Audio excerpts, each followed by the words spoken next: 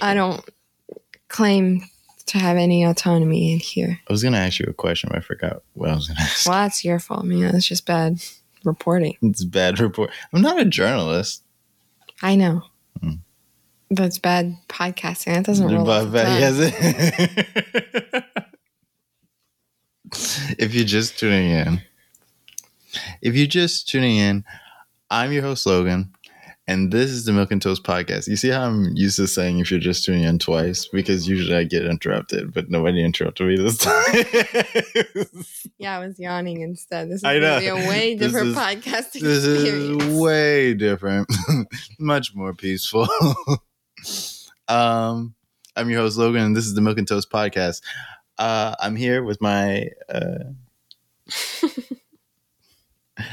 girlfriend, Sarah. Oh, wow. You did it. Yeah. You took the plunge. I took the plunge.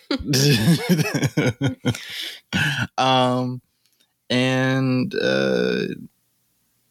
how you doing, Sarah? I'm all right. You all right? Okay, good. That's what I've got. I'm the worst at introducing this show. All right. As always, find us on Facebook, Instagram, Twitter, wherever. Like the show, share the show, subscribe to the show, and all that good stuff. That's all I got for that. I'm not gonna. I'll do all the announcements at the end. So what's new with you? It's just weird because you know.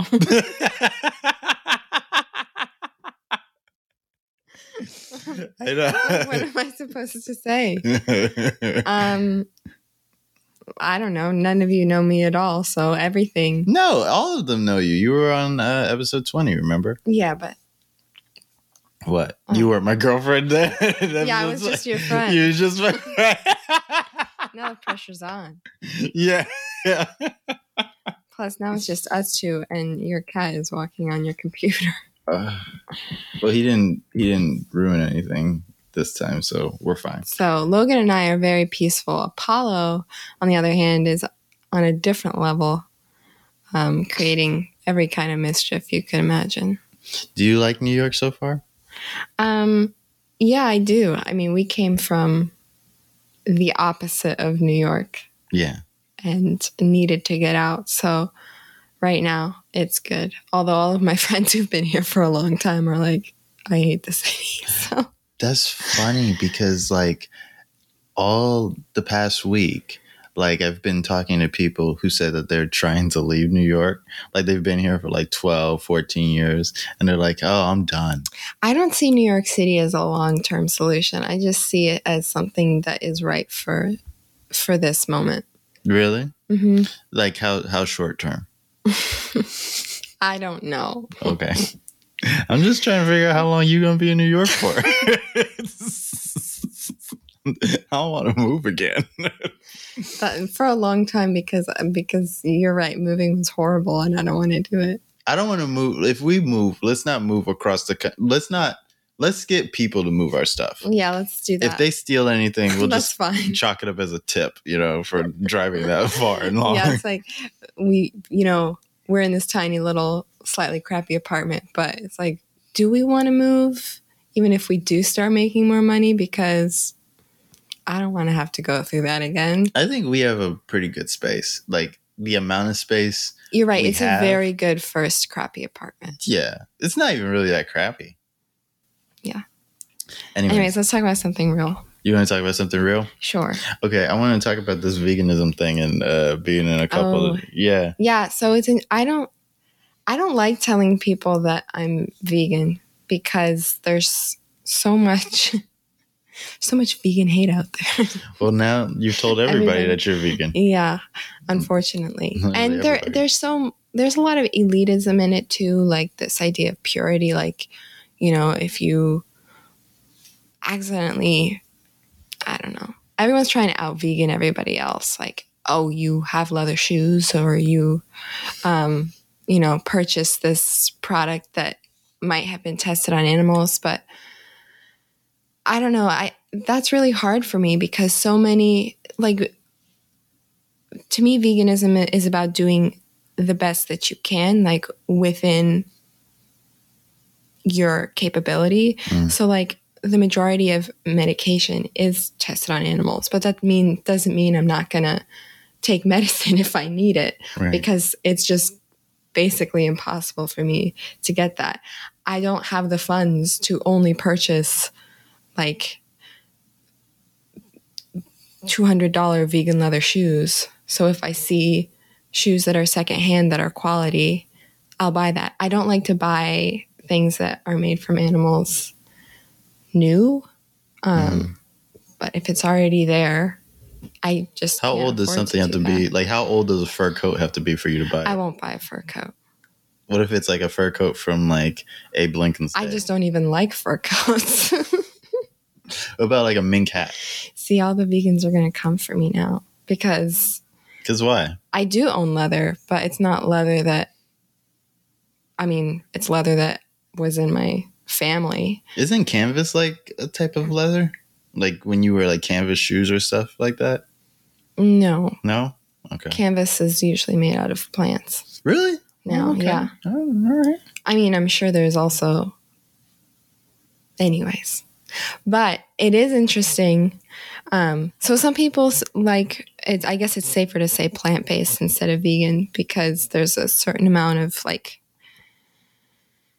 that you have to be vegan in every aspect of your life, which veganism itself is very inaccessible for a lot of people. I know a lot of people are like, oh, you can be vegan anywhere, everywhere. But, you know, there are food deserts, especially in poorer parts of even the city.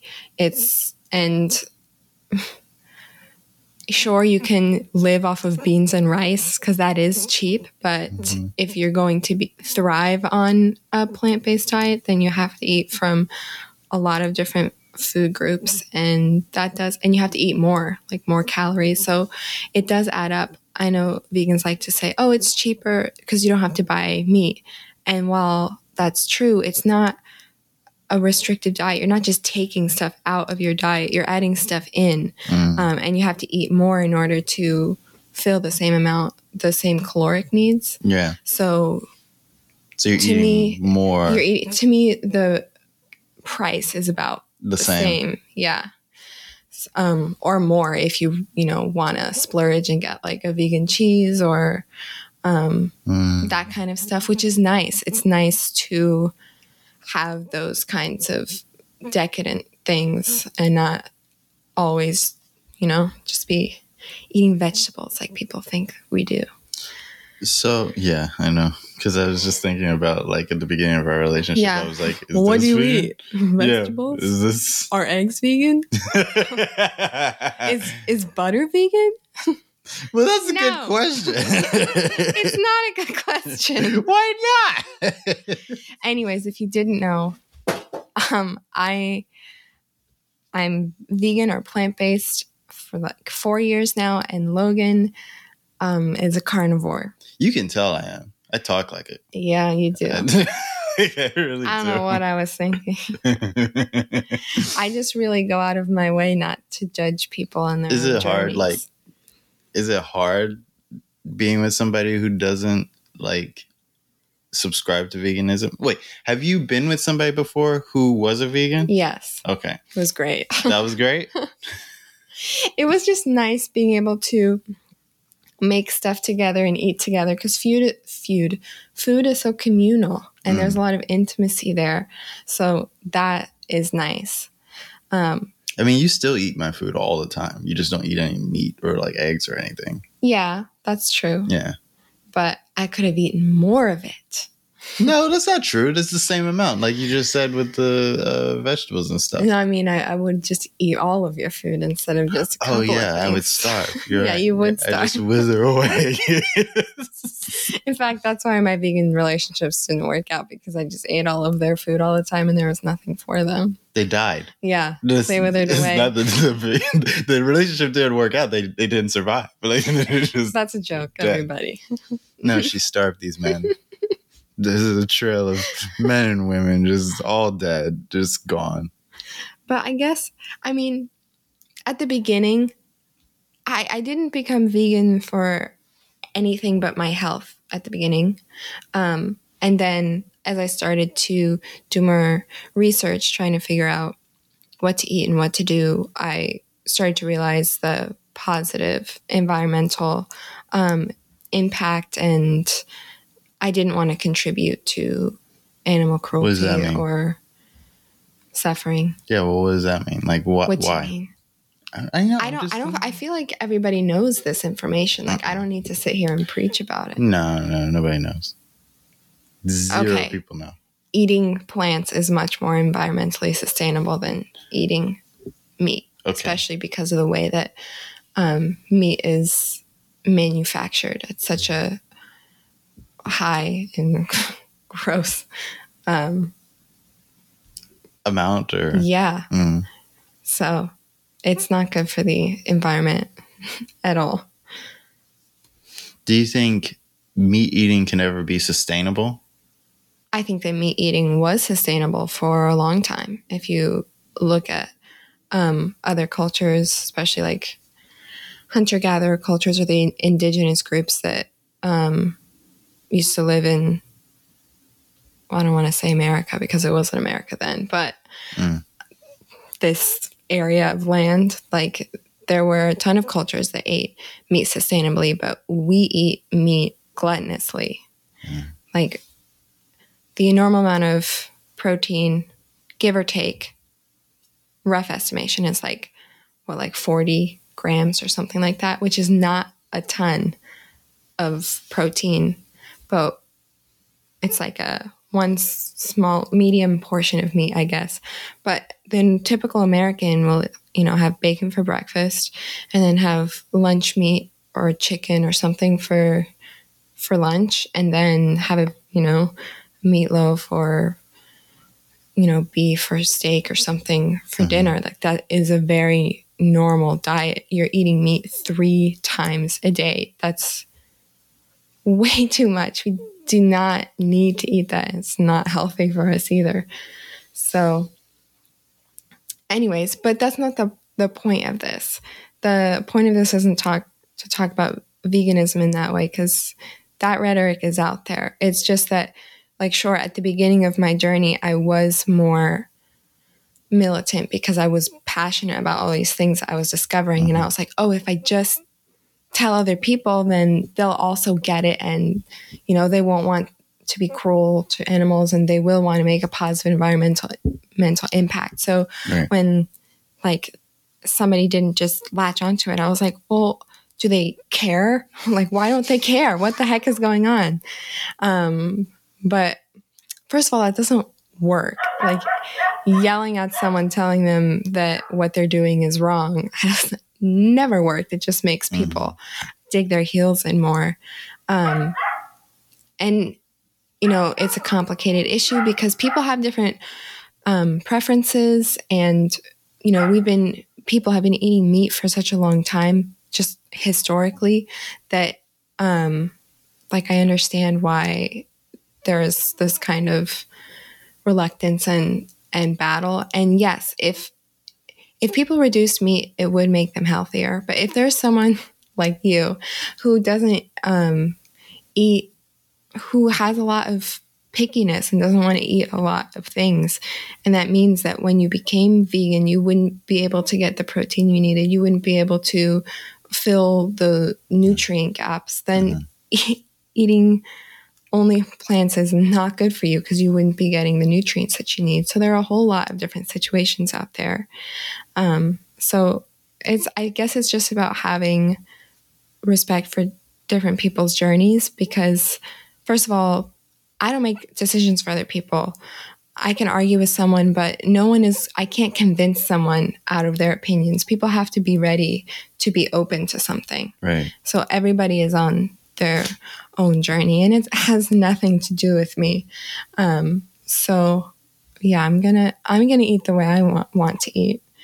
And I do face a lot of, even just in my own family, a lot of criticism or making fun or all of that, which is just like, okay, you know what? I'm not sitting over here, attacking you for what you're eating. So why are you doing the same to me? But I think when, first of all, when someone says that they're vegan, there's an automatic assumption that that person is judging you for what you're eating.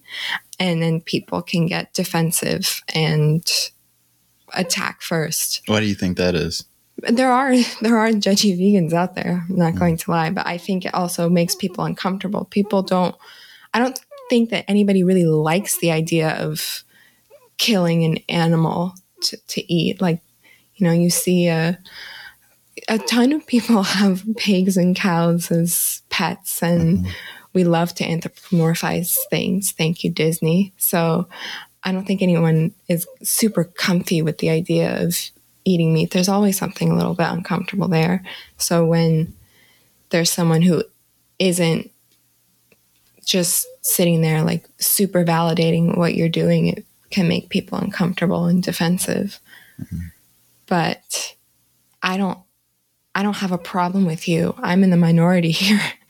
I was thinking about that when you said that, you know, you don't know if people are like super comfortable, like, with the idea of an animal being killed, because like, we don't say like, we're eating pig, we say we're eating pork. We don't see we're eating cow, we say we're eating beef, you know. We don't say we're eating baby cow, or say we're eating veal, which is like doesn't even now sound chicken, like English. like fuck chickens. We just say we're eating chicken. You know. I was like, why does everyone hate chicken so much? Everyone's super okay with that one. Chicken, eggs, fuck them all. Turkey, like all poultry, really. Yeah. We don't care like about birds. The birds. But no, what I was thinking about it is that, like, you know, what made me okay eating meat, you know? And it's not so much that here's what I care about. I don't necessarily care that I'm eating another animal, but I do care about the quality of life the animal had before, like, they died and how they were killed. And I mean, there are issues with I forgot the word. I really forgot the word. The meatpacking industry? No, when you're humane, that's the word. Oh. There's issues with the word humane and whether you can humanely kill something or not and all of that. But there, just in general, in our agricultural system, there's so much unnecessary suffering and fear and cruelty. Like, and yeah, sure, you can buy farm-raised things. A lot of the words are deceptive in marketing too. Like, they'll say, oh, a free-range chicken, but really they have like 4 square feet of roaming space, and they're kept indoors for the first 2 weeks of their life, so then they're scared to go outside. So but you can buy that kind of stuff, but it's just so expensive. Like, and to me, it's really sad about our health culture in general, that it's so elitist. Like, you have to have so much money in order to eat, air quotes, ethically and healthily, organic, all of that kind of stuff. So I think in a way, like, I don't want to be a conspiracy theorist, but I think in a way, if I can mark up the price of like a free range chicken, and that's the way I'm supposed to raise the chicken, right, in the first place, but it's more expensive to do that, and I probably don't want to do that on the production end just because of the cost, then I can like justify non-free range chicken, because like the mass amount of people, the majority of people are going to buy the cheaper chicken. Yeah. Right? So the majority of people are going to buy the chicken that was stuffed in the cage, whereas the small amount of people that do buy the free range chicken won't be able to. So like, there's a psychological thing that's going on where like you're conditioning the greater population to be okay with the fact that you're torturing an animal. I don't know that. I don't think that. I think that they just do their best not to bring it up at all. Like, if you look on any sort of packaging, even stuff that is by these like huge food corporations like Tyson or whatever, all of their packaging is going to have like lush green fields and the cute little red barn and like the animals for the walking around. for the good chicken, yeah. No, for all of it. No, that's not true. Like they have I the disagree. farm. No, they have the farm. Like if you look at like Purdue or something, like they'll have like the farm raised chicken and they'll have like the regular chicken. And it's not that the packaging is ugly on the regular chicken. It's that when you look at the regular chicken, it has all the brand colors and everything on the package, right? Probably shouldn't say the name of the company, but like if you look I don't at the, think we're big enough for Purdue to come out. just shut us down. like, they take my laptop and everything. So like, no more chicken for you. No more chicken for you, bitch. So like they take like the free range chicken, right? It has a different packaging on it. Okay, you're Like right that it's even more propaganda, but just Yeah. the normal stuff, it's not like they're showing chickens in cages. What I'm saying is it's like a reverse propaganda in a way. Because like if I can say, hey, this is the good chicken, right? And you can't afford it, then like broke people do this all the time. They're like, well, I don't need it. So then the thing becomes, I don't need this chicken, even though it's better technically for me. Technically, it's better. It's not even I don't need. It's like I can't afford. Like, what am I gonna do? Feed my family? When somebody says says like when somebody makes that decision, sometimes it's like because I can't afford it, I don't need it. We justify to ourselves because we can't afford the thing that it's not something we need because it's like a luxury. I mean, even me, you know? like I would love to be able to eat organic vegetables all the time. I just can't. I can't afford to buy organic. That's just the way it is. So like what's evil to me is that the idea that like a free range chicken, like a chicken that's not being tortured, is a luxury item. Yeah, that is correct. See, that's what I'm saying. It's like I just think it's sad. I think it's sad that, I mean, the same way with healthcare, like you have to be rich to get adequate healthcare. Mm-hmm. You have to be rich to be able to eat the foods that are going to keep you from getting sick too. So it's kind of depressing. But hey, what is it like to date a vegan? Yeah. And then not like super meat way, like, oh yeah, I'm so sad that she doesn't make me bacon or whatever. No, I'm not sad you don't make me bacon. I have like plenty of people in my life to make me bacon. Yeah, I have my brother, I have my brother's girlfriend. There's people like even if they didn't exist, I'd have friends that that she eat made meat. you bacon just the other day. No, let's not talk about that. That's not what happened. That's not what happened. I almost lost my life because of that girl. Logan ate bacon he was not supposed to eat. Bacon. It was very controversial. I should have been vegan that day. Yeah, you should have. That would have actually it solves everything. Would have saved my life.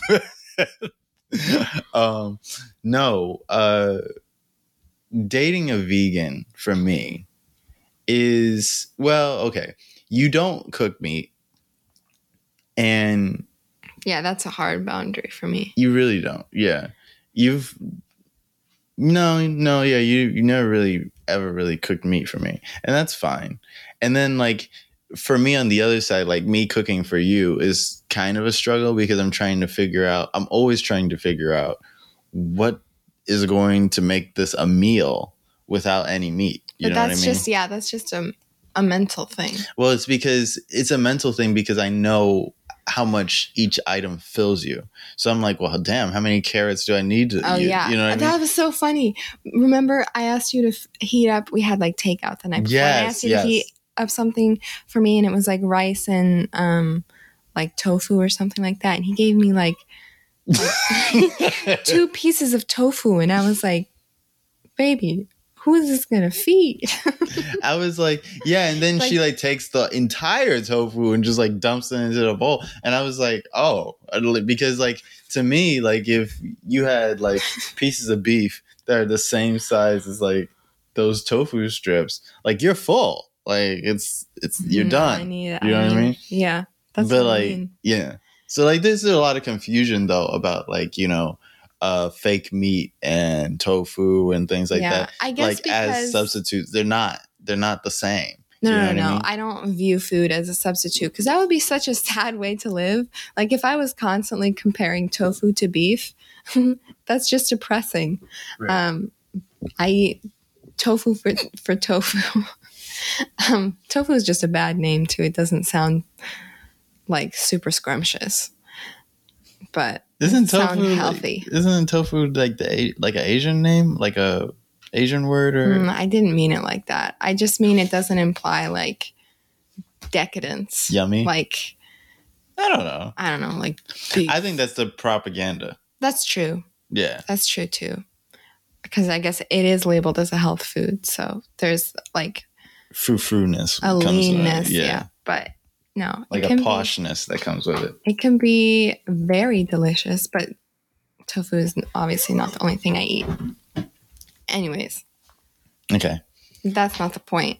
The point is, I guess since I was a meat eater technically for the majority of my life, like I do understand what it is like to eat like you, mm-hmm. you know? Yeah. So if I'm serving you or whatever, it's not difficult for me to imagine what would fill you up, but I can understand why it would be different on the flip side because you haven't had to eat the way that I eat. So it's like, what does she eat? Mm. But Logan also does this thing where if he's never made something before, he's like, well, I don't know how to make it. And I'm like, well, look it up and figure it out. And he's like, no, but I don't know how to make it. So my sympathy only goes so far, is what I'm trying to say. Well, it takes me forever to do something. It does. So like me researching an entirely new dish and as slow as I read, like I'm like a super slow reader. You really just don't want to do anything, do you? I'm just saying. With any excuse. No, I'm just saying that, like, you know, you're going to be waiting for a little while. Like, you're going to be waiting for this meal. So now what happens is I make my own food and then I do ask Logan to go and heat it up for me. And he does do that, which is... I know. Don't tell him that. I make you smaller meals. Mm-hmm. I do. What'd you eat today? Soup. And what? Toast. All right. You made the toast. You're right. How could I have forgotten to give you your toast cred. Accolades? How dare you not give me my toast cred on the Milk and Toast podcast? Anyways. Yeah, we can move on. We're figuring it out. Don't say it like we're gonna. You always do that. You're like, what? I want to know, why do girlfriends do that? I remember I was with this one girl this one time. And you were with another girl? I was. That was a joke. I was with this one girl this one time, and we had an argument or whatever, and her roommates were in the other room, and then they had an argument. Now, the argument we had wasn't like a real argument. It was like a little debate about something. Like, we were just going back. It was something stupid, right? It was not like transformative to our relationship. It was not like our relationship wasn't in the balance for this argument. Nothing was going on, right? Her roommates text her because like she lived in this place and like it was like thin walled and stuff. Her roommates text her and they're like, oh, sorry about all the noise, you know, we're arguing, sorry, and all this and that. And she texts them back. She goes, oh, don't worry about it. Me and Logan were just arguing. I was like, we were not arguing. Why are you telling them that? And then like, I that's what I was asking. I was like, why do girls do that? Like they like say like the littlest thing and then be like, our relationship really hung in the balance that time. And it's like, that's not what I was saying. I wasn't saying that like we're figuring it out. Like it's a struggle. I'm saying like it's a dynamic that is present and that we're on opposite sides of, but we love each other and respect each other. So it's something that we're willing to have a dialogue about. Okay. I'm not going to break up with Logan because he's not vegan. That's just lame. Aw. Yeah. That was sweet. You're like, I'm going to break up with her because she doesn't eat chicken. She doesn't eat bacon. The bacon would be the bigger problem. It was like, how could you deny? I want a bacon baby. I want a bacon baby. Americans have an obsession with bacon. Have you tasted bacon before? Yes, I have. It's amazing. I agreed with you when I first tasted it, but now it's really here nor there for me. Every time I eat bacon, it's like the first time. I'm glad you have such a great experience with something. I once ate a pound of bacon by myself. That is disturbing. I'm surprised you're alive. It was barely hot. it was just like, you have an issue with cold foods, yeah, I don't like cold foods. but you'll eat cold bacon. Oh yes, that's how good bacon is. Wow. Yeah, bacon is like, it's the most, like, you don't even have to do anything to bacon. It's just, you could just cook it.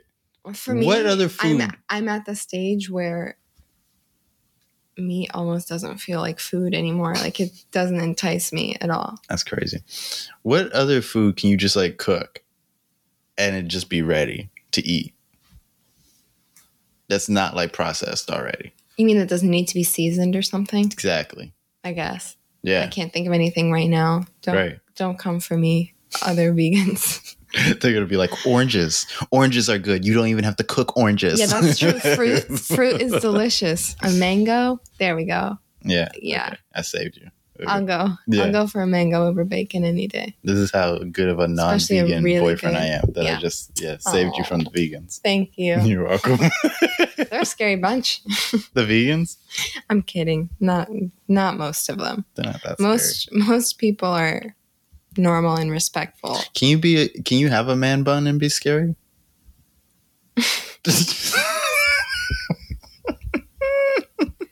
I like a man bun. What is the man bun? Like, why? I don't know. It's just, I like men with long hair, and I like when women have short hair. So it's the opposite. And sometimes when you have long hair, you need to put it up in a bun, and that bun is pleasing to the eye. I do like pigtails sometimes. I hate myself that I like pigtails, but I do. On men? On women. Maybe it's because you like cats. Oh, wow. Yeah, because I do like the cat buns. Mm-hmm. Yeah, I like that. I feel so gross about that. Like, I'm like, why do I like that? That's gross. But I do like it. But didn't you want to talk about your favorite president? Trump? Yeah.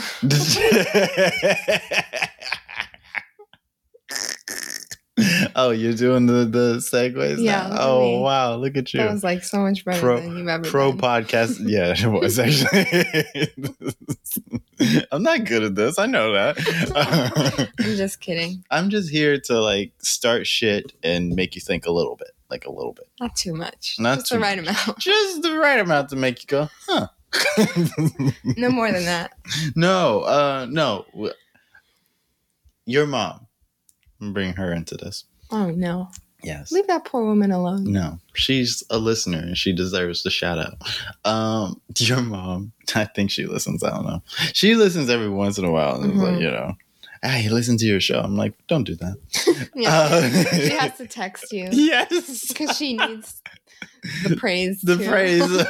Yeah. I mean, the show could be a lot. I get it. So like, no, she keeps saying that, Trump is going to win. Like, he's going to run again. She's worried. And she's worried that if he runs again, he'll be the president again. Yeah. And I don't think that at all. Like, I think he's going to run again. Don't get me wrong. But I don't think he can win again. I don't think he can win again. This is my reason for why he can't win again. I might be wrong, but this is my reason. I don't think Trump can win again because I think we're kind of past Trump at this point. Like, I think the damage has been done with him, Like, I think, like, it's kind of like we did the Trump thing, but what would he offer that's more? You know what I mean? Yeah. But but you said when you were talking to me about it that you think that Trumpism will continue just without Trump. Like, it'll become... Yes. Explain that. I think Trumpism will become a more legitimate political, what's the word I'm looking for? Vehicle. Like, it'll become a more legitimate political thing.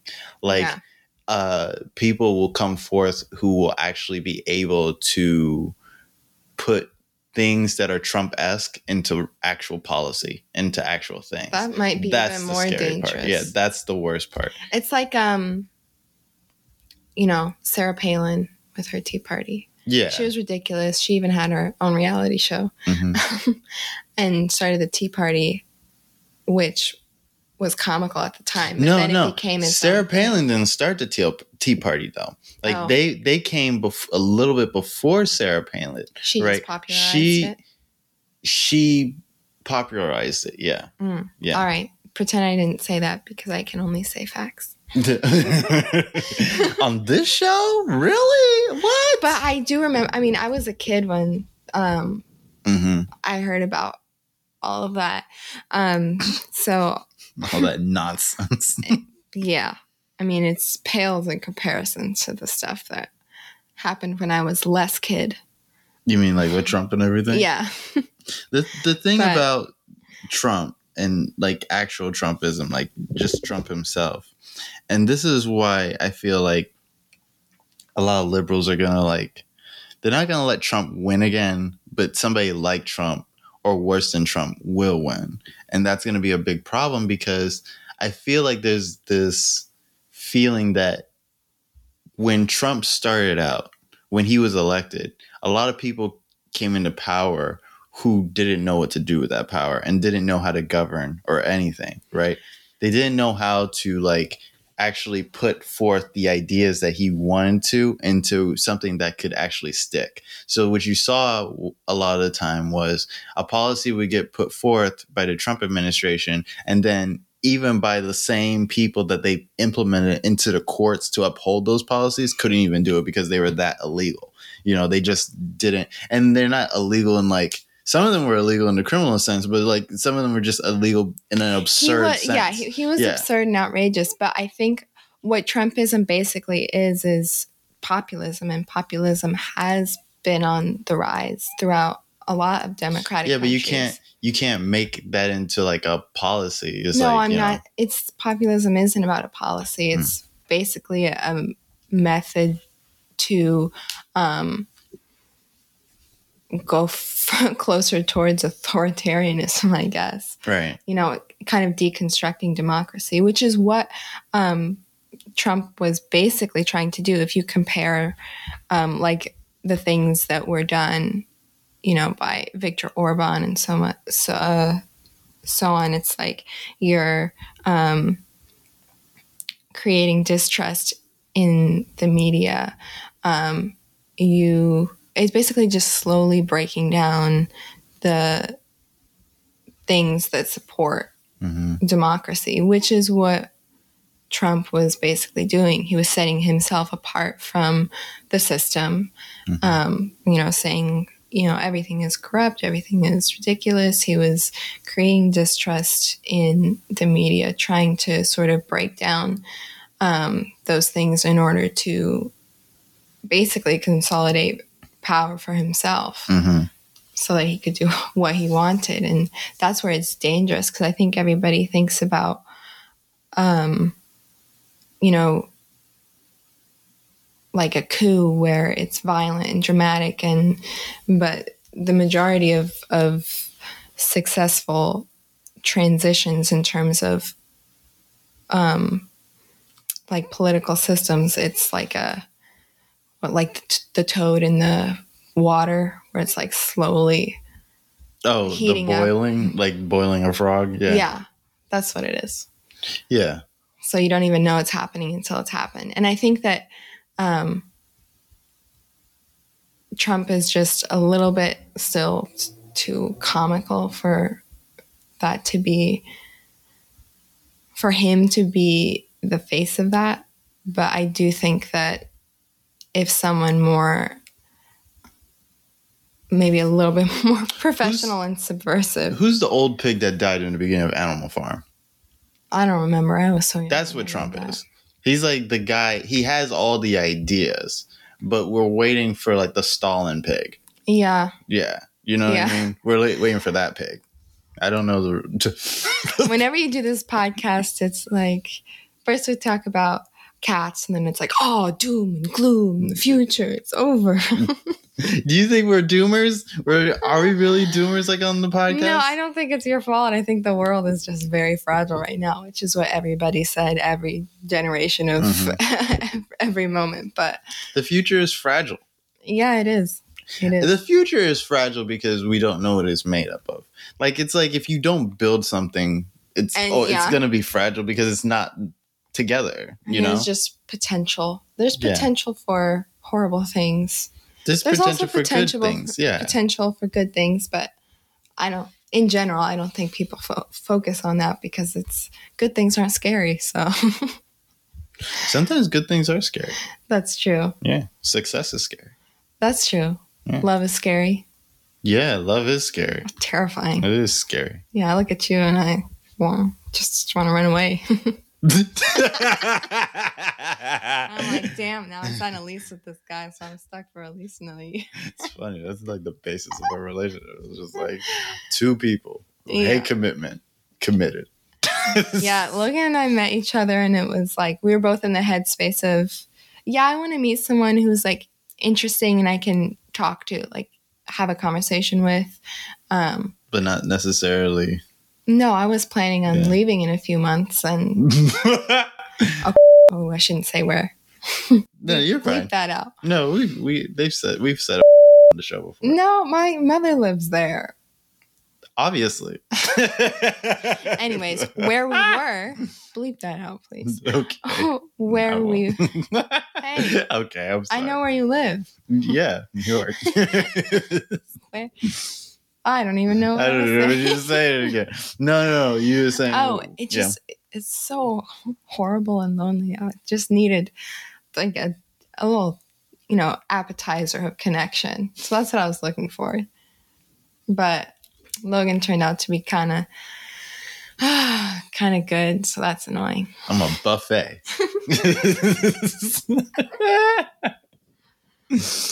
Oh my god, this episode is very calm. Yeah, and probably like one of the more NPR. Every time you're on the show, it's like this. Like it's like very calm. You know what though? Yeah. I think it's good that we both went into this with like literally zero expectations, because there was no pressure at all ever. Because I was just like, okay, here I am. I like this person. They like me. But it wasn't the kind of like or attraction where I felt like, this has to work. It was more like, okay, I'm just gonna, here I am. No pretense. If you like me, you like me. If you don't, you don't. Yeah. Which I think was because there wasn't any of that pressure or expectation. It just kind of happened organically. I too was going through the same thing. Yeah, like I don't give a shit. Yes, like if if they don't like me, then I'll just love myself and go find somebody else. You know what I mean? Yeah. Or hate myself and go find someone else. Either one works. It's just as long as you're accepting of it. Yeah. You just have to accept that. You know what I mean? Oh wait, I wanted to talk to you about this because let's do all the serious topics first, because we just did the Trump thing and then we were like, fuck that. And then, no, this is what I hate. This is my little pet peeve now when it comes to like information. Sure. Is like a paywall. Like every time I need to read something. It's the same with like the organic foods. Yes. It's like, do you want the really good thing? Do you see how pretty and vibrant it is in our store? Do you see how we put it in the nice little artisanal basket? Well, you can't have that unless you pay $5 more a month. Like yes. the New York Times are like, oh, let me give you the first paragraph of this very compelling article. Yes. Do you want to continue? I'm like, no. This is about coronavirus. I need this information. Yeah, information should not be. There should be a law against restricted that. Like that. You can't. There should be a law against not all paywalls, but like certain paywalls. I mean, I understand. Like if it affects like public health, people need to eat, and people don't like to just give their money, especially to, like newspapers. PBS, NPR, all those things, they struggle. I mean, they do a drive every year or every quarter, and then like they've got people. Tons people donate. You're right. Yeah, like rich people, they make a gala, and then everyone is just. Like, a Masterpiece Theater is a thing, with like Downton Abbey and stuff. The Met too. They just have their like super expensive party, and then but still not free. I have a funny story because the Met used to be, pay what you want for everybody. So you could go in there and give them $1. You can go in there and give them nothing, and you could still have access to all of this now. And a couple of years ago, it changed. It's still discounted for residents and students of New York and New Jersey. For everywhere else, I think it's like $25 or something. Right. Anyways, my dad came to visit me because I was going to school in New Jersey at the time. And he used to live in New York for like 10 years. And he wanted to go to the Met. So we went, and all of a sudden there was this like huge ticket fee, except for people who lived here. And he was like, but I lived here for 14 years. He's like, why can't you give me the discount? I lived here. How long? He was like, I can tell you what street I was on. It was so funny. The whole time he was visiting me, he was like, everything was different. He was like, there used to be maps everywhere. Where did the maps go? I'm like, they're on your phone now, Dad. He's like, no, New York is going to shit. The maps are gone. And he was like, there used to be a trash can on every corner. Now there's trash everywhere. He said, and Polish pastries. Where are the Polish pastries? What's with all the falafel? I'm like, Dad, street vendors, things change. It's been like 20 years, 30 years. But the poor like ticket vendor's face when my dad was like, but I lived here. He was like, I'm sorry, sir. I really can't do anything about it. Your dad talks like somebody who just got out of prison. Like where are all the maps? Like he was here this whole time. Like, but he didn't want me to look it up on my phone. He was like, I'm gonna look at a map and I'll know what to do. That's what New Yorkers do. Like, but the map is on your phone. That's also a map. It's not really a map because it tells you where to go. Like Google Maps, like gives I you use the map on Google Maps. Like I scroll around to orient. Well, you're the happy medium between our generations then, because I'm just like, okay, this is telling me where to walk. I'll walk there. No, it's because I'm a millennial. Yeah. There you go. You're one of those. The best. The millennials are the greatest generation. I don't know about without a war. Sure. People are like, people who are in World War II were the greatest generation, but like you didn't have black people going to the same bathroom as you, so like we're the greatest. But you're also sad. We're also sad? Yeah. Yes, but we're real about it. Like we're not okay. Like the difference between Gen Zers and millennials is we are both sad, right? But millennials aren't so sad that they're not going to do anything. Like Gen Zers, if they're sad, they don't do anything. I'm gonna say that. I don't know. I don't want to have this argument. This argument. What was the other thing? I'm baiting you. I'm not taking it. I'm swimming away. You're horrible. There's a nice little piece of seaweed over there I'd rather eat. You're a vegan fish? Yeah, I'm a vegan fish. Anyways, those are the ones that get eaten by other things. Anyways, so that's not that great. Tell me about, because we're having a really cool little couples podcast right now. I guess so. It's fun. Tell me about sex positivity and how that, because the way you talked to me about it was that, we should be sex positive in a way that actually, being sex positive actually keeps women safer. Women and girls, yeah. Women and girls safer. I think sex positivity obviously is wonderful for empowerment, and that's great in and of itself. But I also think that when we're teaching our girls, and stuff that was missing from my own sex education was just how sex positivity can actually keep you safe. Because, so I grew up in the South, and there was a lot of stuff there, and sex education was pretty much not anything. They promoted abstinence and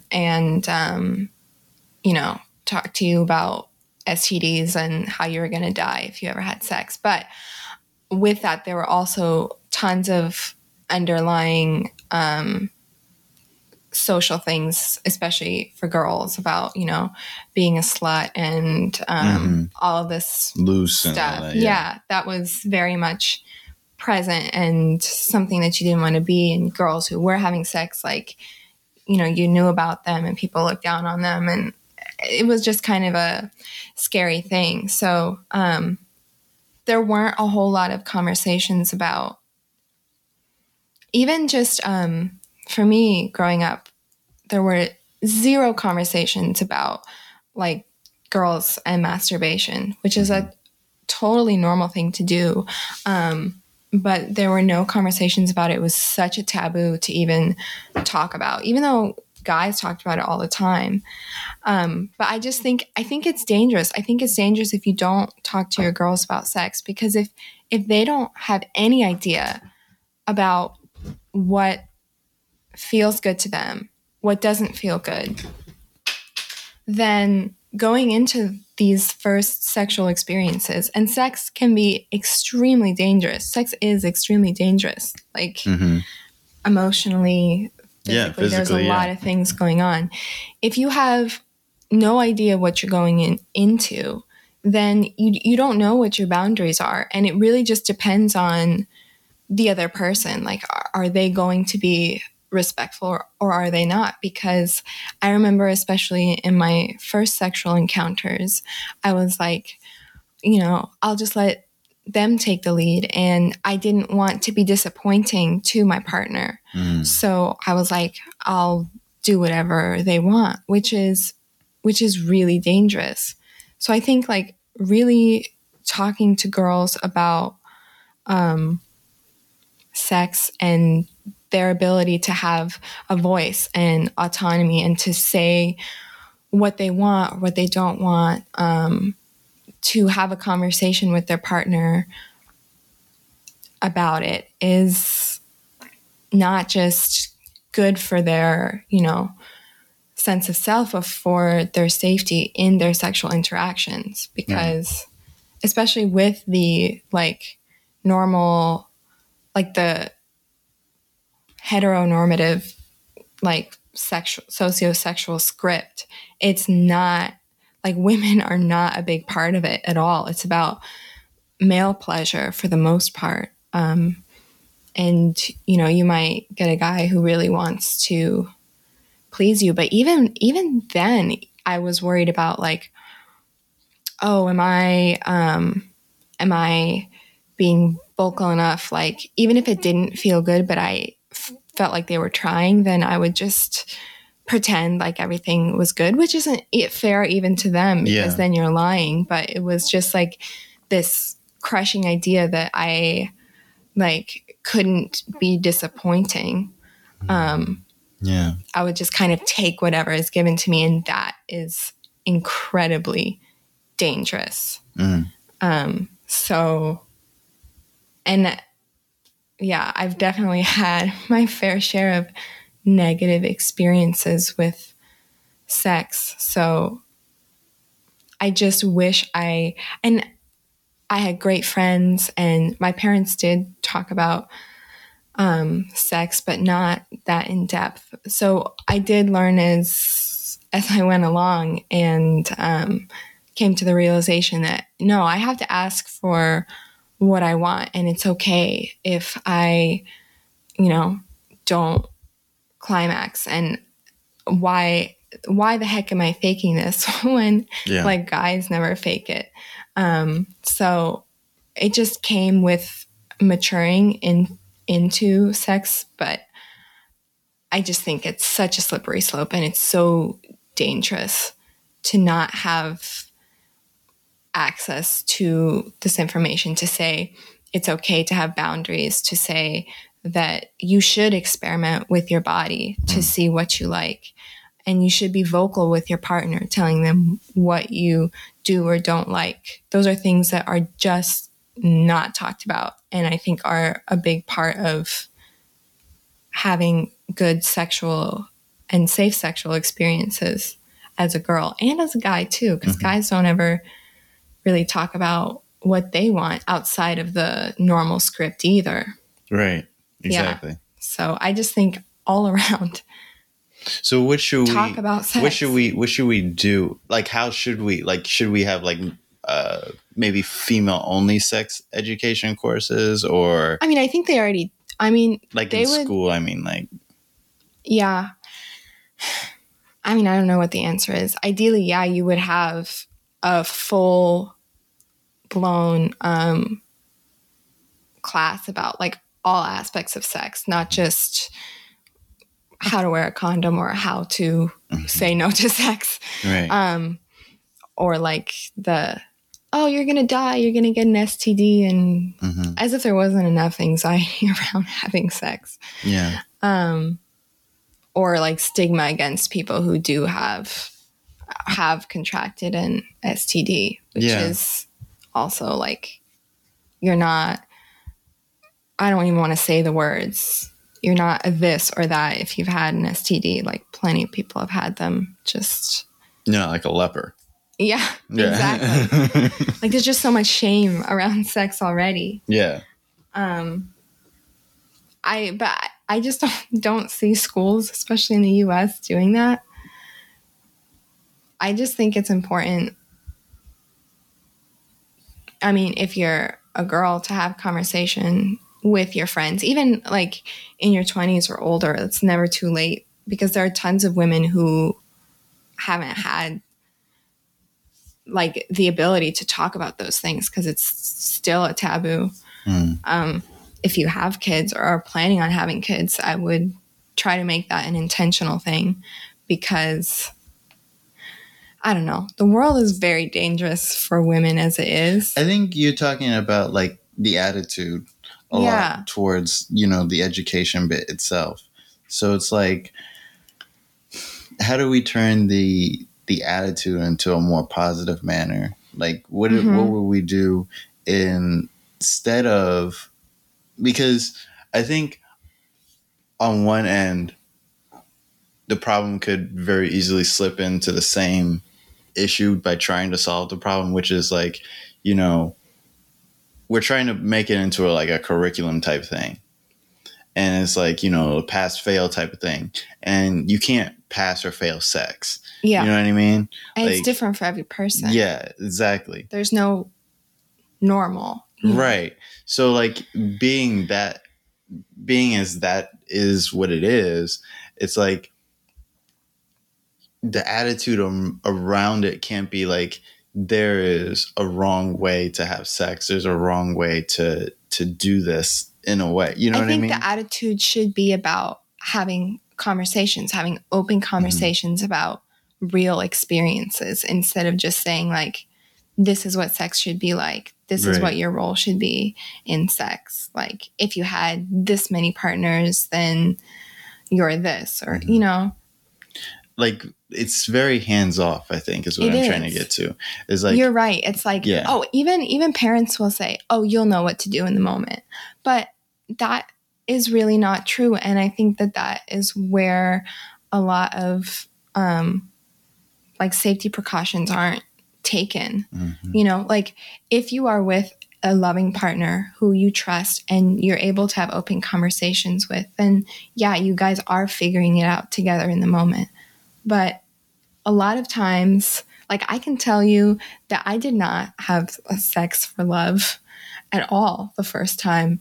This was not a person that I talked to. This wasn't even a person who knew that I hadn't had sex before. I was, and I did put myself at risk, but it was just, I don't know. I didn't know how to have those conversations. I didn't know what I wanted, let alone how to ask for it. I wasn't encouraged to kind of speak up or to explore my own body in those kind of like formative sexual years at all. That was a journey that I took on my own, actually, after I started having sex, because I realized that it wasn't fulfilling at all.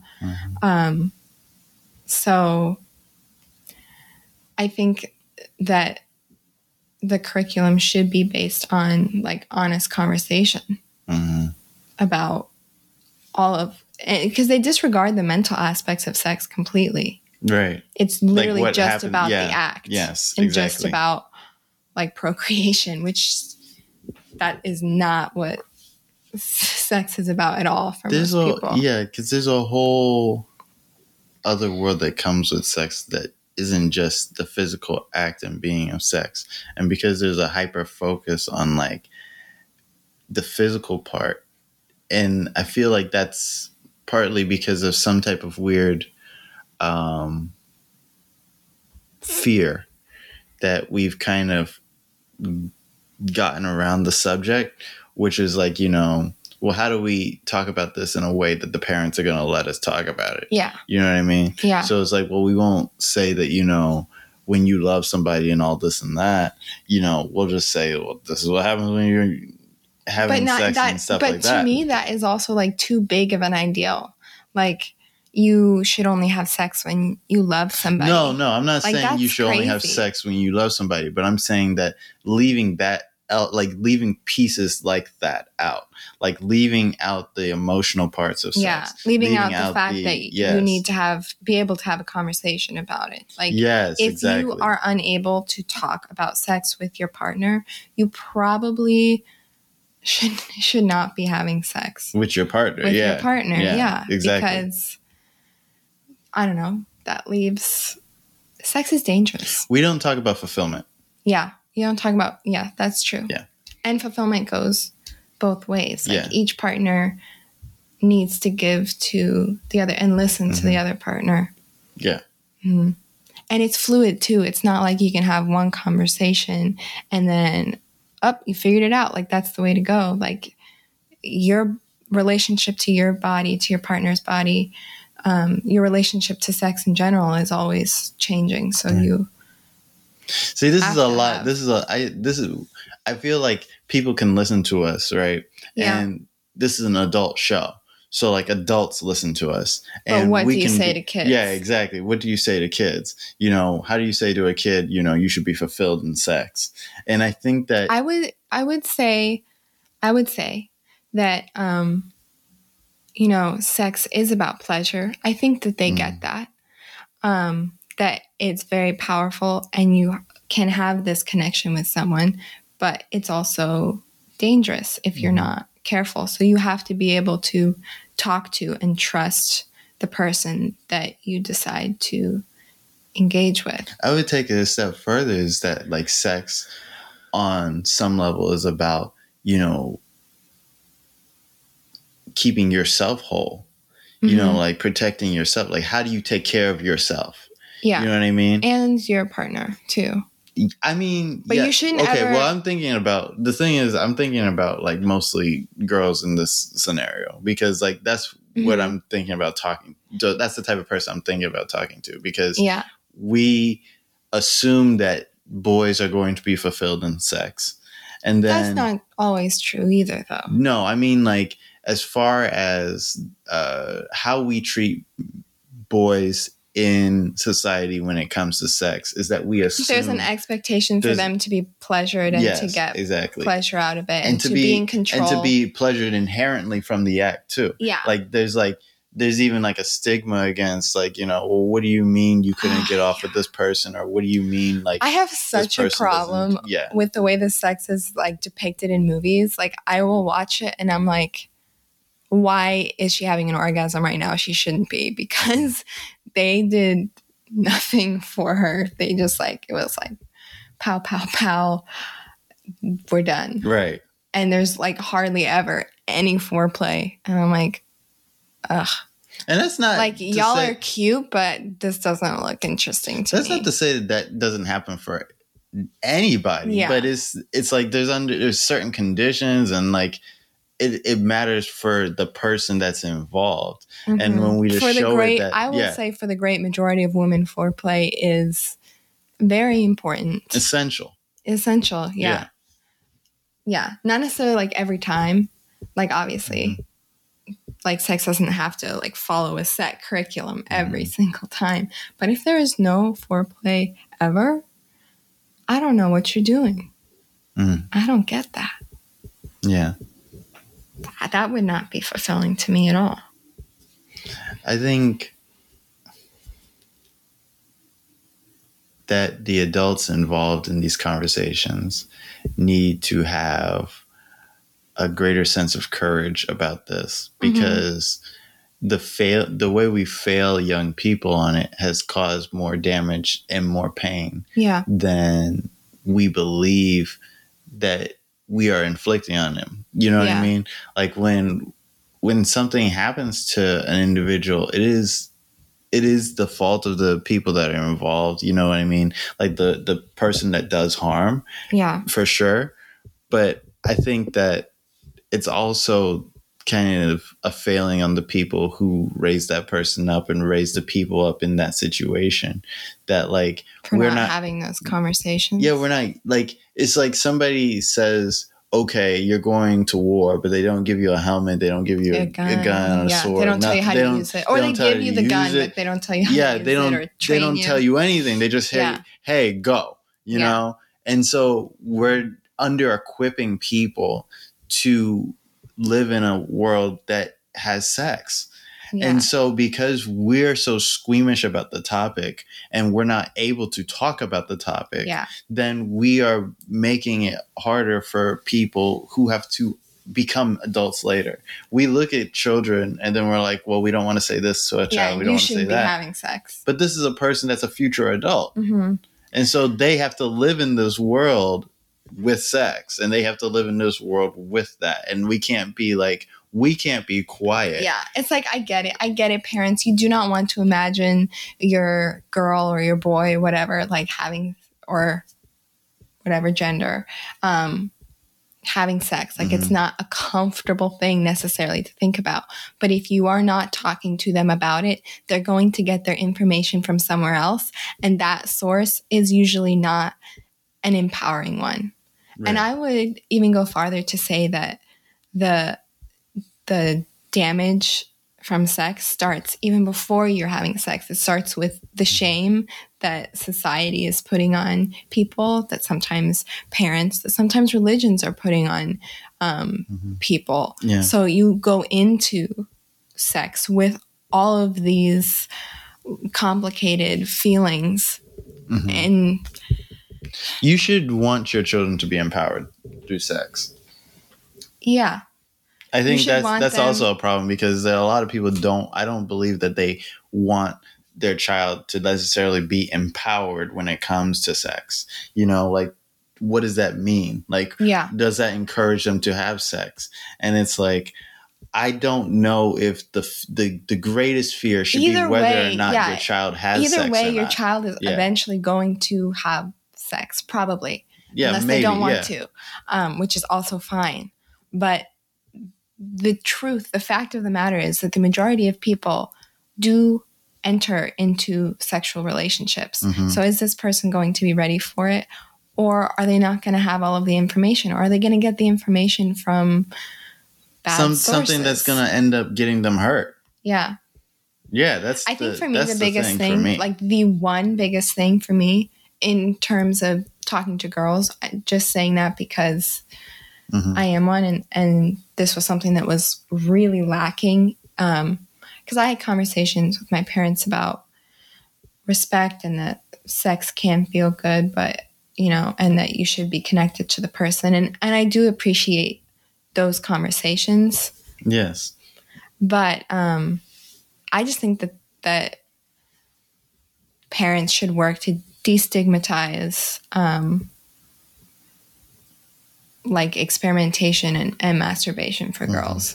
Because if you are even afraid to touch your own body, if you don't know what makes you feel good, then I don't know, that's dangerous. How is anybody else supposed to know that? I just think that how are you supposed to know? Important. How are you supposed to know what feels good with another person if you don't know what feels good to yourself? Yeah.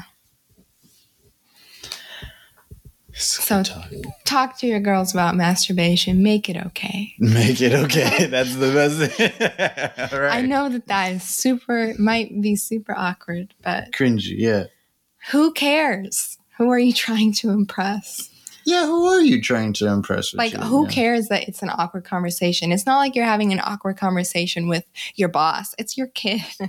Like, some people rather talk to their boss about sex than their own children. probably. Though, you know? Yeah. Talk to your kids about it. Yes, I feel like you should recognize that there's a purpose behind that. You're not just talking to your kids about sex to talk to them about sex. You're not shooting a shit about who you fucked last week. Yeah. You're talking to your or kid. what your sexual preferences are. You're talking to your kid about real things and things that they're going to experience. And like not just the sex, like not just, I think we think of like all the things we like about sex and then we're like, oh my God, my kid might have sex. Like think about all the horrible things that could happen to your kid from not just having sex, but being in a sexual situation. Like driving a car. Yeah. Right? Driving a car is dangerous. Accidents happen. They can be fatal. And what are you going to say? Like, no, never drive a car. Don't you dare ever drive a car. Like, I haven't driven a car for 20 years and I've never been in a car accident. That's what abstinence is like. I'm like, wow, that's so amazing. But the likelihood of your kid growing up and driving a car is really high. So why wouldn't you talk to them about it and help them along with their journey? That was the greatest explanation of this topic, I think. I've never heard that before. That's what I felt like abstinence was like. I would hear that in school and they were like, I've never been pregnant and I've been abstinent for 20 years. I'm like, wow, the greatest way not to get pregnant is not to have sex at all? Are you telling me that? That is mind blowing. They say that in school. Seriously, I know, it was really stupid. It was so stupid to me. It is dumb because it's like, oh, well, she shouldn't have had sex if she didn't want to have. And it's always she. Yeah. It's always she shouldn't have had sex. It's never like, well, he shouldn't have had sex if he didn't want to have a kid. It's like, no, it's always, I mean, some people do say that, but it's like, it's more. I would say that it's rare for. I've heard people say that though, but like, it's like the situation is a lot more dire on the other side. Yeah. That's not how. That's just horrible. That's just horrible to say. Takes two people to tango. Say that to anybody. It's just bad. There's nothing inherently wrong with the desire to have sex, with the desire to have like what are you supposed to do? Like that's what I don't understand. Like people would say that and I would be like, oh, you're a horrible person for wanting to have sex. You never want to have sex. You never want to. You're never not horny. You're never nothing. So you just walk around Robot Jones all day. Yeah, and or denying it and feeling shameful, which is harmful to your soul. Like why would you do that? Like sex can be wonderful and it's not wrong to want to have pleasure, want to feel good, especially with somebody special. Like it's very intimate. Yeah. Stop looking at me like that. So just, sex positivity. Yeah. For safety. That's nice. You wanted to talk about... as well as fulfillment. Yes, exactly. Mm-hmm. You wanted to talk about your artistic voice, basically. And all my topics today are like, I wish I had gotten this as a kid. That's great, though. Yeah. I think it's good to share knowledge that way. You know what I mean? I think that's the purpose of having knowledge in the first place. I don't think you're supposed to hoard your knowledge. I think people get greedy with their thoughts. I feel like such an old person. Really? Not really. Oh, that's great. No, I was about to say that's pretty cool. No, I think that you're supposed to be able to share your experiences with people so that we could all learn from them. I think that's the only way that you gain more knowledge, is that like you share and then other people share with you, you know? I'm a dancer and I guess an artist and a painter, a painter. But I definitely had more rigorous dance training growing up. And I said this last time, I did start mostly in ballet, which is a very codified, meaning like structured set of movement, structured practice. And I guess now, so I went to college for contemporary dance, and there was this like huge push for like the discovery of your artistic voice. And we had to improv all the time, do a bunch of improvisational exercises. And it was so scary to me because it like felt so vulnerable. I wasn't used to doing it. And I just wish that my training as a kid, like for those first 18 years, had promoted the discovery of the artistic voice, because I don't know, kids have so much creativity, so much imagination.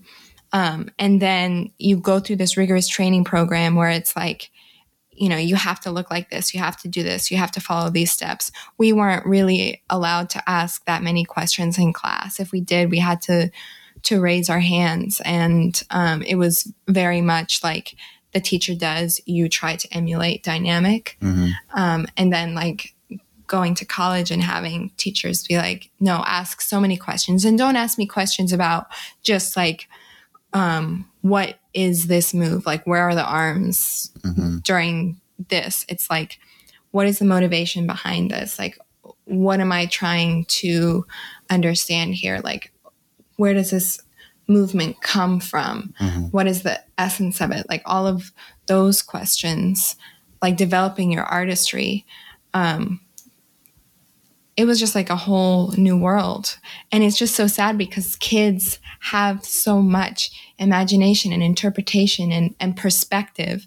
Like every kid interprets things through, like unabashedly through their, like their own filter. Like they approach things in their own way. And then like that's kind of trained out of you because everyone is saying, no, this is the way that you have to do it. And then I was like coming back to it as an adult in college, and I was like, I missed out on so much time that I could have been doing this research. And that's not to say that there is no place for like I do think there's a place for like ballet and that like structured training. I just think that if it's accompanied with that personal exploration, that, you know, the next generation of artists is going to be so much more confident and ready to take everything on, because art is about unique perspective. It's not just about perfection and excellence. Those things are boring. Right. I mean, they can be beautiful, but ultimately they're boring. You want to see somebody saying something. So why aren't we cultivating that individuality? That's what, yeah. No, I was just listening to you. You say I'm like, that's now. how that feels like. Like, that's how that feels when like Claire and Mitch like stare at me when I'm talking Blink, blink, about, blink. yeah, blink, blink, blink. Like, oh. No, I talk more. I don't know what to say about that because I just think it's kind of dangerous because it also puts you in a cycle of having to have other people validate the work that you're doing. Okay, and then really when it comes down to it and you're doing the work by yourself, the only person that needs to validate you is you. And that is so hard to do. Right. Because you've always gotten it from these outside sources that are looking into are you doing it the way that I want you to do it? I think my experience is different. And that's why I kind of like went blank a little bit there. Is because my experience with art is a little different because any type of structured art class You hate. I've always hated and I've always shied away from. We've got a little rebel on our hands. Wow, I hate you so much. Were you the bad boy in school? Was I the bad boy in school? Yeah. That was a joke. Oh, okay. Thank you. I don't have to answer that. No. Of questions about me? No, any type of like art class, or I used to do horrible in, so I never really wanted to take an art class, because like they'd be like, draw this apple, and then you draw the apple and you can't draw an apple, and they're like, oh, that's not an apple, and it's just like, well, no shit. Like, it was never an apple, it was a drawing of an apple. Like, I knew that wasn't an apple when I drew the squiggly circle on my paper. Like, I knew I couldn't draw an apple. Can you help me? Anyways, so like I've always like stayed away from those classes. And so like I never took those classes in school, right? And then it wasn't until high school when I started doing like film and stuff. And so what they do in those classes is they teach you how the camera works, and they teach you like, and they say, maybe go out. Like, yeah, they teach you like story structure and things like that. And then they just tell you just go out and go make something and then bring it back. But you were older then too, you know? You were in high school, no? Yes, but like also the thing about it is that like, no matter what age you are, like when they start you in like film or whatever, they just tell you to just shoot the camera at something. You know what I mean? That's true. So like you're already built in with that expression. You're encouraged to express because there's no other way to use a camera but to do that. Now, when you get into more advanced film classes, that's when that comes in, where it's like, well, this is what this means with the camera, and this is how you do this more technically. And then like you have people that they'll show you film, and then like they'll critique the film and say why this film is so great. Like, I don't know how many times like film students have to watch Citizen Kane, you know what I mean? And it's like, and Citizen Kane is a good movie. And like, if you're like a super duper technical major film buff, like if the technical aspect of film is what's more important to you during film, which is nothing wrong with that, but if that's what's the important thing when you're watching a movie, then like Citizen Kane is like Mecca for you. You know what I mean? Yeah. But like I care more about the emotional aspects of a movie than I do like the technicality of like how hard it was to make a shot, or how do you make the lighting in a shot, and what did you do to create the blocking that made the lighting off of this mirror and reflection into the camera and all. Like, I get it if it comes like a part of the story and then it has some meaning and significance, but technicality for the sake of technicality has never been interesting to me. So like, that's why those classes, in any aspect of art. Yeah. So that's why those classes have never really like spoke to me in that way. Yeah. And then it wasn't until like I was just around at work that I decided I was like in a period of my life where I just wanted to be more expressive. So then that's when I started doing like short drawings and stuff like that. And like, I had my own style of drawing, because I didn't have a style of drawing. I didn't have anybody telling me how to draw. I just decided that I was going to draw. Well, that's the thing too. Like the most iconic artists are artists that went against the grain, that discovered something for themselves. I didn't even know there was a grain. You know what I mean? There you go. Yeah. But I don't know, maybe it's just because of, I'm talking mostly about my own dance training. Yeah. And I felt like it was weird because it got to a point where you were maturing and there was an expectation of artistry, but it was like a specific kind of artistry, and you kind of had to figure it out for yourself. And like, it couldn't go too far because then it was like delineating from what was expected of you, and I don't know. There's a lot of corruption with artistic directors too. Yeah. Like, it's all kind of like in many cases an ego project for them. So they do enjoy controlling what they produce. And by produce, I mean people. So using people for their own expression? Yeah, I guess so. I just, and this might not be true for everyone. I do think that there are a lot of great instructors and contemporary programs, especially now, that are pushing individual exploration and improvisation and all of that stuff, which I think is wonderful. But in a lot of experience, especially in with people who come from like studying super codified dance practices like ballet, for example, like even some jazz, and whatever. There's just so much time lost that you could be doing other things. Like, what is technique if not, it's like you said, it's just to support something. Yeah. It's to support the art. Like, you're in it for the art. And in order for it to be art, it has to say something too. Right. And if you're not empowered to say something, it's hard. It's hard for me now. I think that there's a lot of, this might be a separate topic, but there's a lot of elitism in art, and like comparing yourself to that, it's like what's worse? Like being mediocre or not doing it at all. I don't know. Right. And basically, like, you have to have confidence. You have to have confidence in your ability to say something, in your ability for it to be valid. And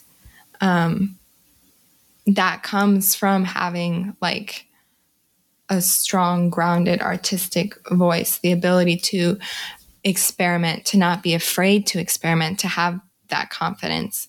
And I just wish personally that I had been able to develop that and work on that from a younger age, because now I've had to do it in like the last 4 or 5 years, and it doesn't feel robust enough. Yeah. Like, I do feel like myself slipping back into, like, is this good enough? Is this that? And that shouldn't be a question. Like, is this good enough? Like, it should just be about the process and about finding something. Right. But it's there. It's been, beaten in there. Not literally, but.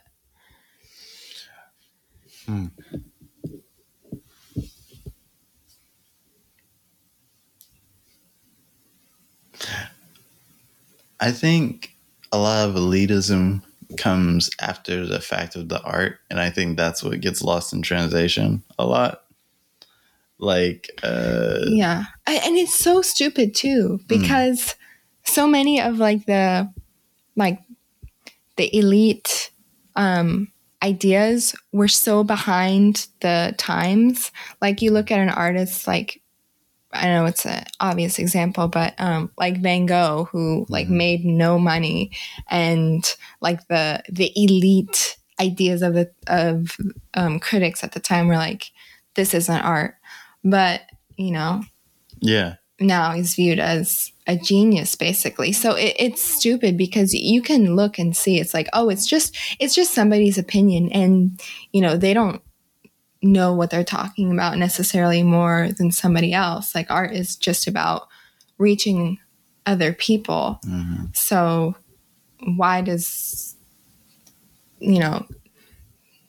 this little group of snobbery have the final say? Which it doesn't. But just growing up around the idea of elitism, the like having to be validated by these systems and by these standards and people, it's, I think, destructive to art, destructive to the artistic voice. I think criticism is inherently destructive, but it's not. I think it's destructive the way like a wrecking ball is destructive. Like, it has its purpose in the construction aspect of things. Like, it has its purpose in building an artist. It has its purpose. But when criticism becomes the only thing that matters within the project, what the critic would say, then that's then it becomes about what the critic wants and not what the artist. I had a great professor in my choreography class, because we would critique each other's work and each other's processes. But she was like, her process was for critique was amazing because it had nothing to do with us, the people who were watching. We had to talk about what we saw and what we noticed. So, and that way, then that's just straight data for the choreographer. Right. They can say, oh, this person picked up on this motif, or this piece gave them, this sort of feeling. Is that what I'm going for with my idea? Is that what I want them to be getting? And then it's about what you are trying to say instead of, oh, I didn't like that music because I thought it was too rough, or I didn't like how they were doing. Like, why is it an I statement? Like, what does it have to do with you? This person is not creating for what you want. Right. So the process basically was just about giving information so that the person could see what other people were getting from their work. And is that the direction that they wanted to continue in, or did they need to change something in order to better say what they wanted to say? Which I think for me, I was like, wow, that's such a great approach. And it's so usable because then you're also not coming out of the critique like, oh, everybody hated it, nobody liked it. It was just, there was no emotion attached. It was just data. And I was like, that's great. That's great. Like learning that, like, what's important to you throughout your expression. Yeah. And is that what you were trying to say? Yeah. And if not, then how do I better say it? I think it also matters more if like everybody's saying that. Like if one guy is saying it versus like everybody. What do you mean saying what? Well, like let's say you did a piece and then you were trying to convey sadness, and then like the person I hate that. We talked about that. Well, I mean, for the sake of the example, and like you were trying to convey something, like you were trying to convey a greater ideal, right? And like the critic just didn't get it, and it's just one critic, and then like somebody else said like something completely different. And even if it wasn't that, like, even if that wasn't the same thing that you were trying to come across, like recognizing that you can't read one bad review. I feel like that happens to a lot of artists too. Like they'll read one bad review, they'll read one bad critique of their art, and then that just kind of breaks them a little bit. Yeah. I feel like with people who, some people who don't pay that much attention to art, they get frustrated when they look at something and they don't get it right away. Right. If like they don't understand the exact intentions of the artist, then like the artist failed. Yes. And it's like, I was like I've had people who watch a dance and they're like, but what does that move mean? And what does that move mean? And what does that move mean? I'm like, it's not a transcription of a sentence. Yeah. And what is the fun in art if there's no room for interpretation? Like, I don't get anxious if I look at a piece of art and I don't know exactly what it's telling me right away. Right. Like, I think that is part of the fun, is to, that's why people stare at pieces of art for hours. It's not because they look at it and they get it all. It's because they're trying to put all of the information that they're receiving, it's a process of discovery, and it's different I love when it's different for every person, when it touches every person in a different way, and when it isn't always all clear, because, then there's a conversation there, then you're having a dialogue with the work as well. Right. Yeah. I don't need someone to just tell me something. What's the point? That's a good place to stop. Yeah. All right. As we always do on the show, do you have anything you want to leave the people with? No. You know?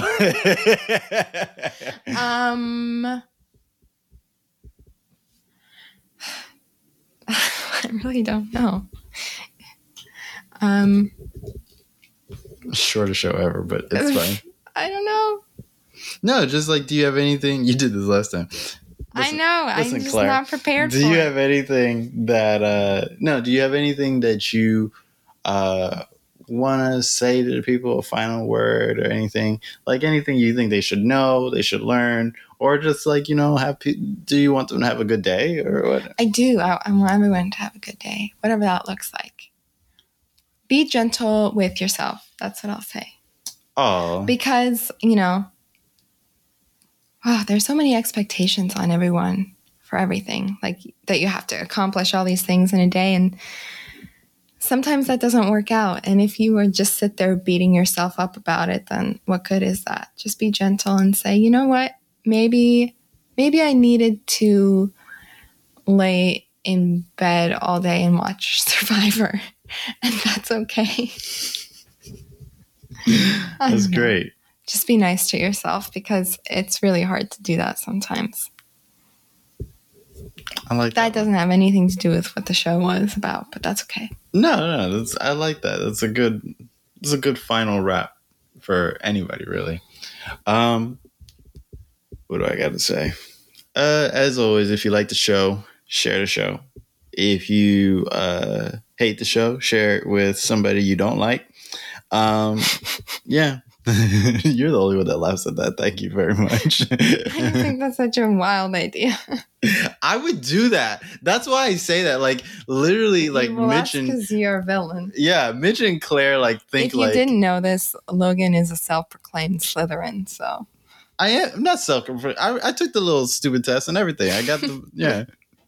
I was so mad about, you know, actually watching the movies and actually like, the Slytherins are like horrible in the movies. And I don't mean like horrible like villain wise. They're just dumb. They're just stupid. They just don't make good plans. I just think that they could have been fleshed out more. Some of the Slytherins are more fleshed out than others. Some of literally them. Just Severus Snape, but yes, that's the only one.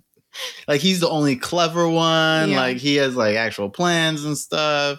He's a little bit of an incel. Voldemort is pretty interesting too. No, you don't think so? No, but that's he's stupid. He's the dumbest wizard ever. Like, he cares more about making a speech than getting something done. Yeah, he's male. It's his ego. I mean, Harry gets it done. Yeah, he's humble. But he's male. Yeah, but he's humble. Yeah, but he's humble. Harry's not that humble. He's more humble than Voldemort. He's a little bit of a shit. Oh, yeah. I mean, when was it written? The characters are really bad. Like, Hermione's okay. Snape is... Like, Dumbledore is kind of shitty, too. Oh, you can't say that because I love Dumbledore. He's... Oh, I don't know. He's Aggie. I think it's because you haven't read the book. It's a different character. Like, it's a different actor, too, though. Like, the actor is a little more aggressive. Harsh. The second actor is more The aggressive. other one is more twinkly. Yeah, more. Yeah. Sorry. No, stop it. We can't talk about this because you didn't read the book, so you don't know anything. Also, I know that J.K. Rowling is problematic, but... Super problematic. I know. Like, horrible. I just... She's so bad. I love the book so much, and I struggle with that in my heart. With her transphobia and racist elves. I'm not about that. I'm not about that. But I love the books. I struggle. That's so funny to me. I'm not about that. Oh, man. That's so great. Why can't anything from the 90s be good anymore? Like, it's all like Animaniacs is still good. And you have to be like,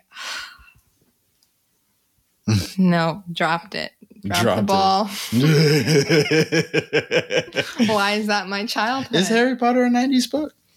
Did it start in like 98 or something? I don't know. I think it did start I think it started like 98. Yeah. I don't know. Anyways, I would actually like share the show with my enemies if I knew they didn't like the show, I'd be sharing it with them like every week. Like, I just said, they'd have to block me.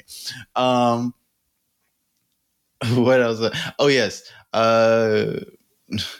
That was kind of my rap. 97. Oh yeah, 97. I was all right. I was close. 98. As always, have a good morning, have a good evening, have a good day, have a good lunch, have a good dinner. Whenever you're listening to the show, Don't forget about breakfast. Or second breakfast. You didn't even say the first one. I like to just skip to the second one. Let's get out of here. Say bye to the people, Sarah. Bye, people. I'm your host, Logan, and this has been the Milk and Toast Podcast, episode 32. And we out. Bye. Oh, so cute when you do that. Oh, thank you.